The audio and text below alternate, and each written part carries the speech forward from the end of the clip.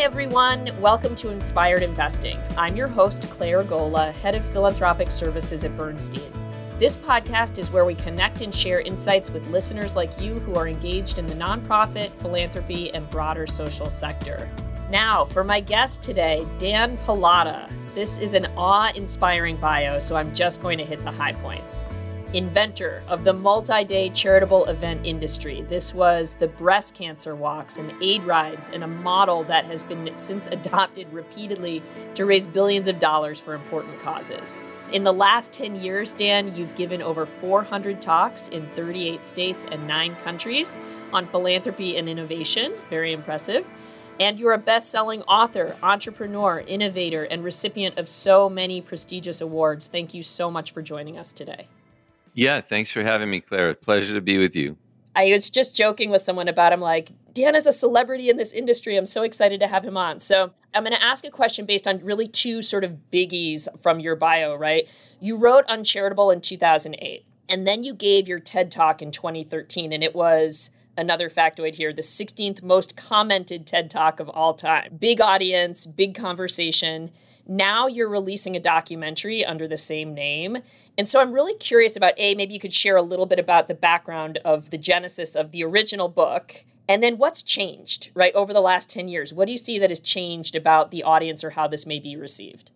The genesis of the original book, Uncharitable, which was originally published by Tufts University Press, it just about 2 months ago was reissued by Brandeis University Press, was to share the insights I had about the dysfunctional way we treat nonprofit organizations. I had created, as you said, the AIDS rides and the breast cancer 3 days and the Out of the Darkness suicide prevention walks. And I did that as a for-profit entity. Our company was called Pallotta Teamworks. And, it began because I'm gay and lost a lot of friends to AIDS and felt that the AIDS community needed something much bigger than a Saturday morning AIDS walk in response to the loss and the grief. And it grew. And we had 400 full-time employees in 16 U.S. offices. We were raising about $150 million a year. And we were being criticized for best practices. We were being criticized for doing things that would be utterly unremarkable in the for-profit sector because we were in the nonprofit space, even though we were a for-profit company. We were doing charitable events. We were just charging a fixed fee, not a percentage or any of that. So we'd try to steal someone away from MTV, for marketing. And they'd be making $600,000 at MTV. So, maybe we can steal them for $400,000.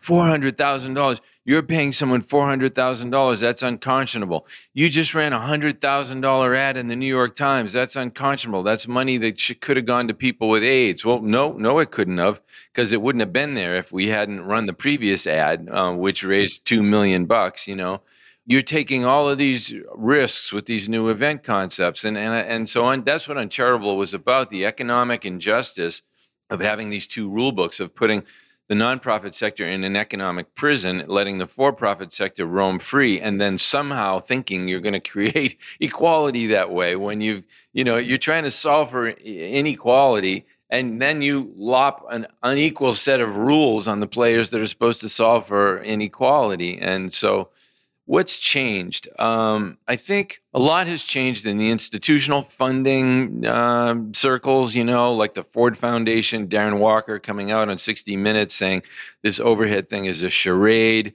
We have been willing participants in it. Frankly, we've known that we weren't giving enough money to cover the overhead costs on a project, so they doubled their overhead ratio. MacArthur Foundation did the same thing. Packard Foundation did the same thing. Open Society Foundation did the same thing.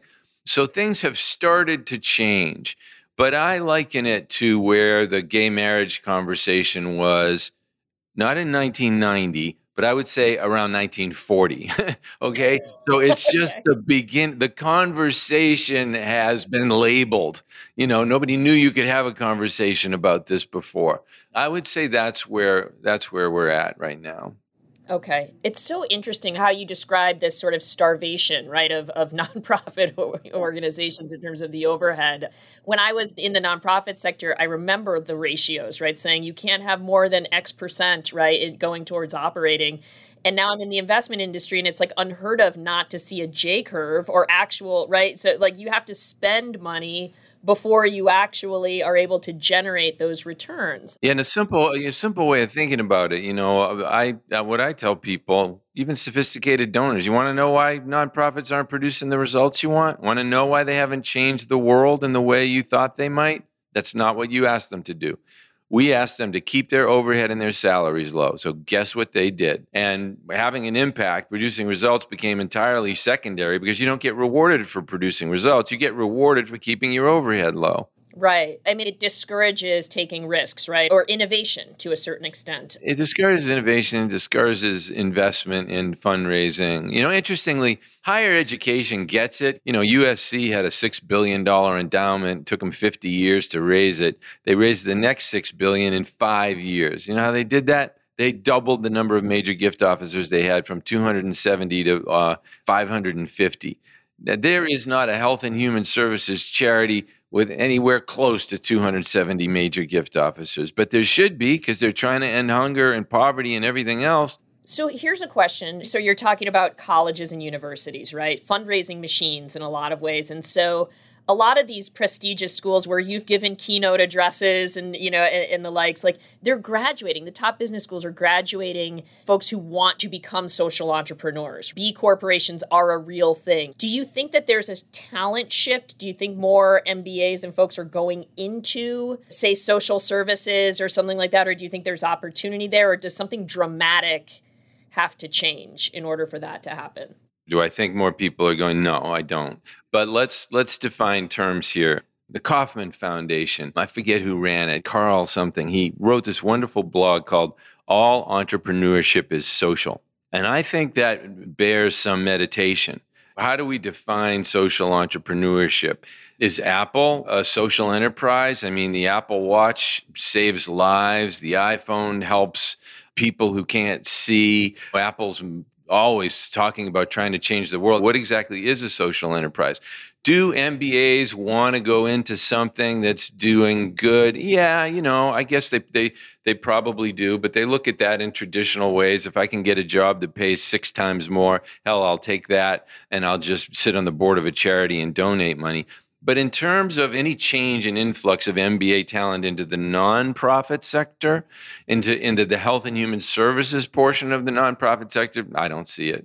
Okay, so this is interesting because we work with lots of entrepreneurs, right? And I would argue that most of them recognize at this point that there is a symbiotic relationship, right, between profit and purpose, kind of like what you're describing. No matter what your company is, like the whole idea of having this sort of North Star or, sort of purpose is really important. What do you think needs to happen to make this change? Let's make a distinction between this social enterprise world and B corporations and social entrepreneurship and what I call charity. Nonprofits don't like me using that word charity. I actually think it's a beautiful word, and it's the way the general public relates to it. Charity, as I define it, is the health and human services portion of the nonprofit sector. That's fighting homelessness, domestic violence, improving literacy, healthcare for people, in clinics who otherwise wouldn't have it. That is a place where you can't monetize that as easily as you can what we think of as social enterprise. Some MBA starts a company putting solar panels on roofs or whatever. You can monetize that really, really easily. How do you monetize the prevention of a suicide?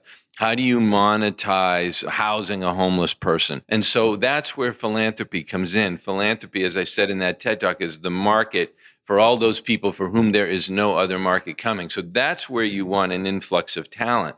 But so long as we tell the homeless shelter, it would be immoral for you to hire anybody and pay them more than $100,000 because really you're dealing with homeless people, right? It would be immoral. Then you're just not gonna draw that talent into the sector. If you started to look at it as maybe we don't want to hire on the cheap to end homelessness, maybe we want to bring the best talent in. And so our attitudes need to change. We need to take the halos off our heads when we demand low salaries in the nonprofit sector and stop thinking that we're doing something good and realizing that we're doing something incredibly counterproductive.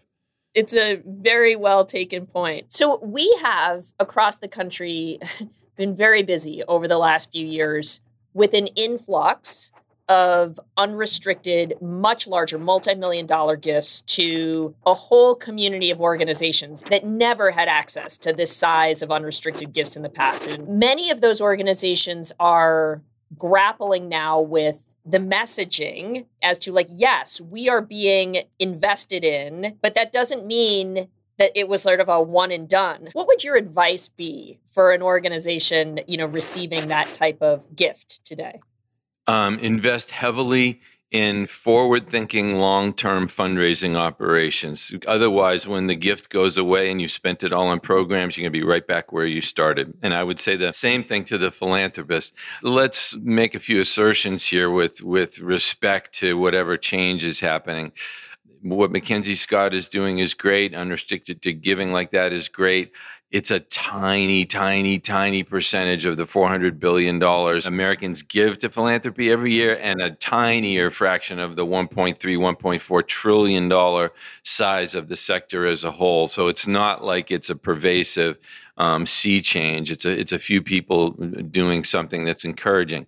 Second, be careful when you give a nonprofit unrestricted money, because you have restricted them for so long, you have trained them for so long not to spend on fundraising, that they're going to place their own restriction on it, just because they're as deeply embedded in that mindset as you were in the past. And they don't have any literacy or facility, many of them, with fundraising, with retail fundraising. So they're scared of putting the money into that. So they're just going to keep pouring it into programs, which means when it runs out, that's the end of it. And I've seen this with iconic billionaire philanthropists. I've seen them dump a ton of money into things, scale up the organization. The organization didn't make any investment in fundraising. So when the money runs out, they can't live at that scale anymore. If you've identified a nonprofit organization that really has an idea, a compelling idea, a real innovation that it's bringing to bear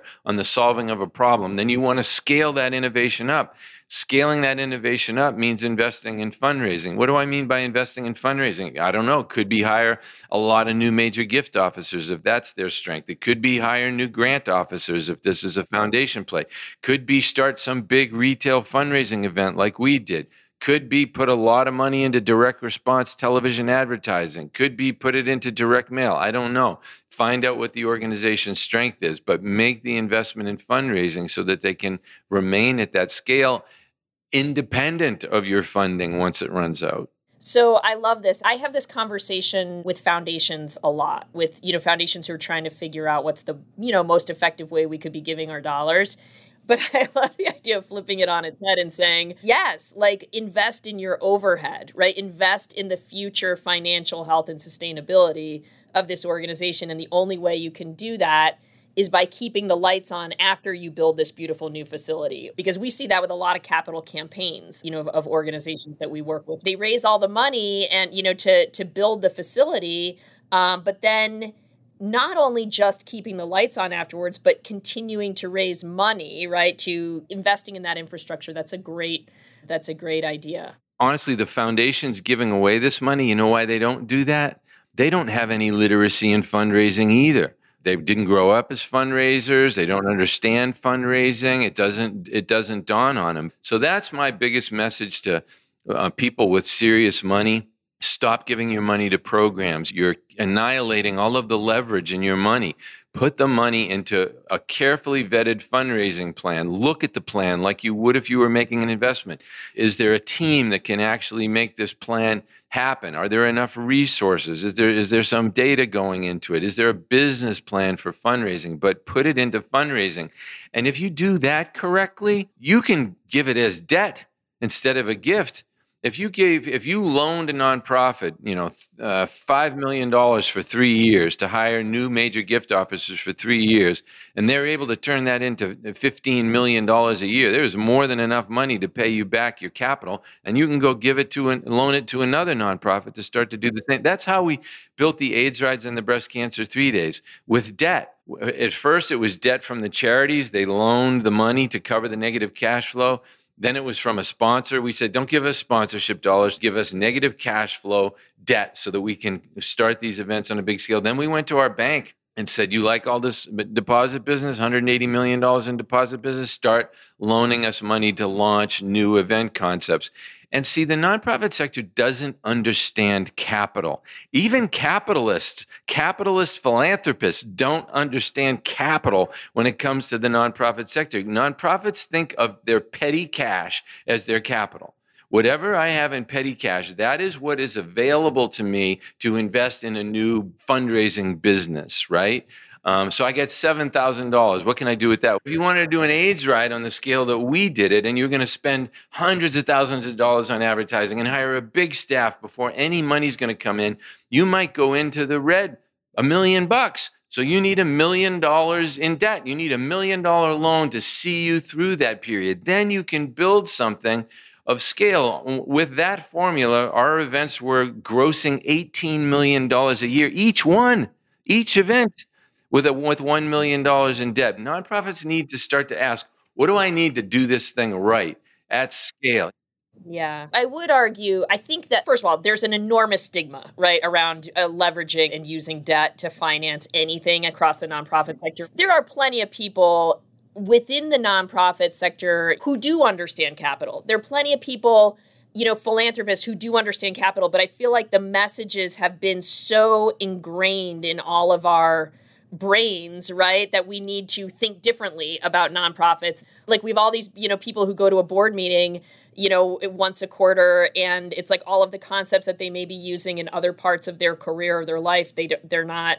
It's like as if it's this really, really different business model. And the fact is there's many more commonalities, I would argue, than there may be gaps that need to be filled through philanthropy and through government and through other sort of dollars. But to your point, I mean, if we're working towards financial independence, right, for organizations, then it costs, right? It costs something. Yeah. Look, I don't think we should be working towards financial independence. I think we should be working towards solving problems. What do you need to solve the problem? What problem are you trying to solve? And by when are you trying to solve it? On the point about capital, I might disagree, because do nonprofits understand capital? Some of them do. Some of the bigger ones do, but they understand it in the narrow domain of collateralized debt, like building a building or housing or something. When it comes to fundraising and building a revenue stream, they don't understand capital and they don't use capital. Their imaginations are limited by what money they have on hand rather than by a thought that I could go to some capital market and raise the capital I need to underwrite the negative cash flow. I don't know of a nonprofit that has taken on debt to hire 10 new major gift officers. They should. If major gifts work for them and they can't swing, they don't have the capital to pay for it right now, they should go to a donor and say, I don't want a $5 million gift. I want a $5 million loan to hire 3 new major gift officers. That's the domain where capital is not understood. The local florist understands it. The local baker understands it better than nonprofits. They know, they put together a budget. Nonprofits don't think that way when it comes to building a revenue business. And they are businesses, Yeah, they are. Yeah, absolutely. So here's my question for you. And I know we're getting close to time. The documentary has had a soft launch, correct? No, not yet. We've done a few screenings of it to private audiences, and the reaction has been off the charts. And we just had some news, very exciting news yesterday that might allow us to distribute this on a much, much bigger basis than we had originally thought. So it's coming. It's in the next few months. It's coming. It's done. That's great. I'm going to wrap it up with this question so like what action are you asking people to take with the documentary? So like what does success look like to you? The documentary teaches people, don't ask about overhead, don't ask about salaries, ask about what problem you're trying to solve and what good the organization is doing towards solving that problem. Turn this around if you want them to solve problems. What do I want people to do when they come out of the documentary? I want them to get other people to go see the documentary. That is the only thing I want right now, because this is very much like gay marriage. It's about changing minds. It's about getting a critical mass of people to start thinking in a different way. So yes, I want you to take the lessons of the documentary, apply them to your nonprofit, start investing in fundraising, start using capital. But more than anything, I want you to get your whole board to watch this movie, get all your donors to watch it, get your whole staff to watch it, because your staff is not. People say, oh, you're preaching to the choir when I'm speaking to staff. The choir is not all singing the same song. Yeah. All right. This is great. And I can't wait for the documentary to come out. We'll definitely be, trying to get the word out as well. So thank you so much, Dan. It's all we have time for. Thank you for joining me. Yeah, that was great, Claire. Thanks. And thank you all for listening, everyone. If you'd like to learn more, please see the link in this episode's description. If you enjoyed this episode, please like and subscribe to Inspired Investing on Spotify, Apple Podcasts, or wherever you listen to podcasts. Also, please email us with your thoughts, questions, and feedback to insights@bernstein.com. And be sure to find us on Twitter @BernsteinPWM.